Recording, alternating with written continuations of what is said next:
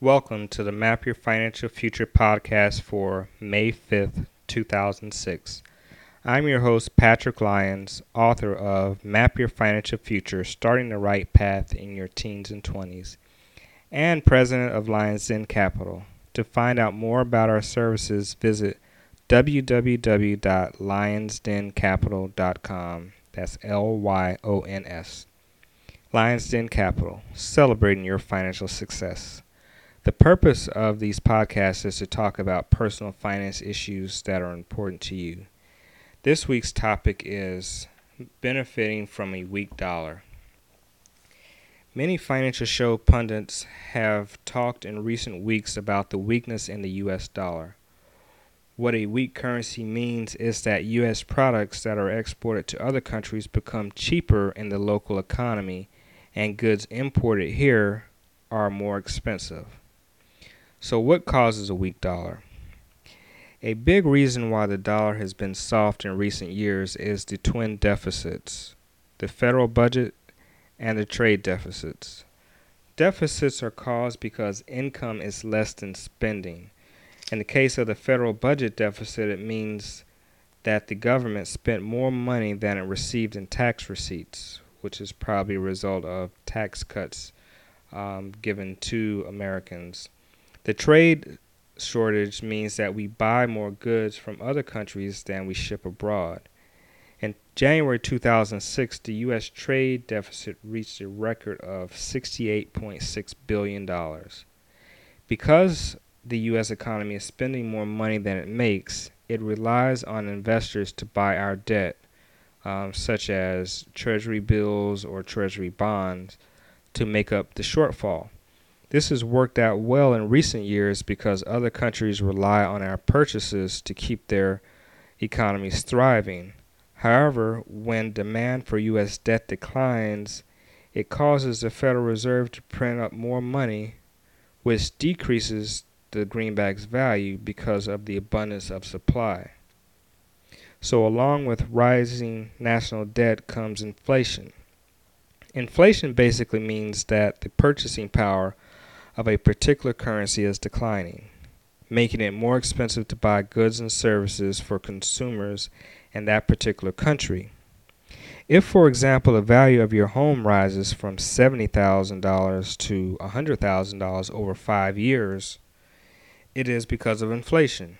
It's great that the value of your home increased, but it means that a dollar today buys less than it did 5 years ago.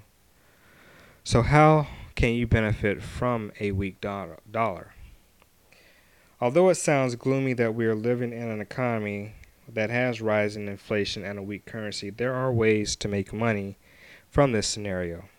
First, buy U.S. companies with a large international presence to profit from the weak dollar because it makes our products more cheaper abroad, which will fuel exports to those countries. Companies such as Coca-Cola, Walmart, Procter & Gamble, and Intel receive a large portion of their sales from countries overseas. In addition, investing in exchange-traded funds with large international presence, such as the Select Spider Consumer Staples Exchange-Traded Fund, which is ticker symbol XLP as in Paul, and the Select Spider Technology Exchange Traded Fund, ticker symbol XLK, are good ways to play this trend because technology companies and consumer staple companies tend to have a very large presence of overseas. Number two, in times of economic uncertainty, investors tend to flock to gold for safety. Its value tends to rise when the dollar is falling. Gold prices are near 37-year highs, so individual investors can profit from the bull market in gold by buying stock in gold shares such as Freeport-McMoRan, ticker symbol FCX, Goldcorp, ticker symbol GG, and Newmont Mining, ticker symbol NEM. Another idea is to buy the Street Tracks Gold Exchange Traded Fund, which is ticker symbol GLD. This is a a fund that actually invests in the physical asset of gold. So this is one way of actually buying the actual hard commodity. Another number 3 is Treasury Inflation Protected Securities, also known as TIPS. Since a weak dollar tends to cause inflation, investors who prefer bonds can protect their investments by buying TIPS. The way typical bonds work is that an investor will pay a principal amount, typically in $1,000 denominations, and receive semi-annual interest payments until maturity.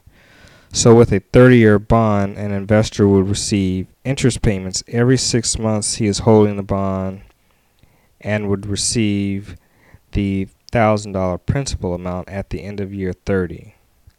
With TIPS, that principal amount is adjusted each year for the rate of inflation. So if the rate of inflation is 3% a year, that balance rises by that amount each year. At the end of the term, the investor would receive the inflation-adjusted balance, which would be $2,427, which is more than twice as much as the person investing in a regular 30-year bond would receive, because they would just receive $1,000 back. So individual investors can purchase the iShares Lehman TIPS Bond Fund, which is ticker symbol TIP. You can order an autographed copy of Map Your Financial Future by visiting www.patrickAlyons.com. That's Lyons. The book is available on the internet at retailers such as Amazon.com and BarnesandNoble.com as well.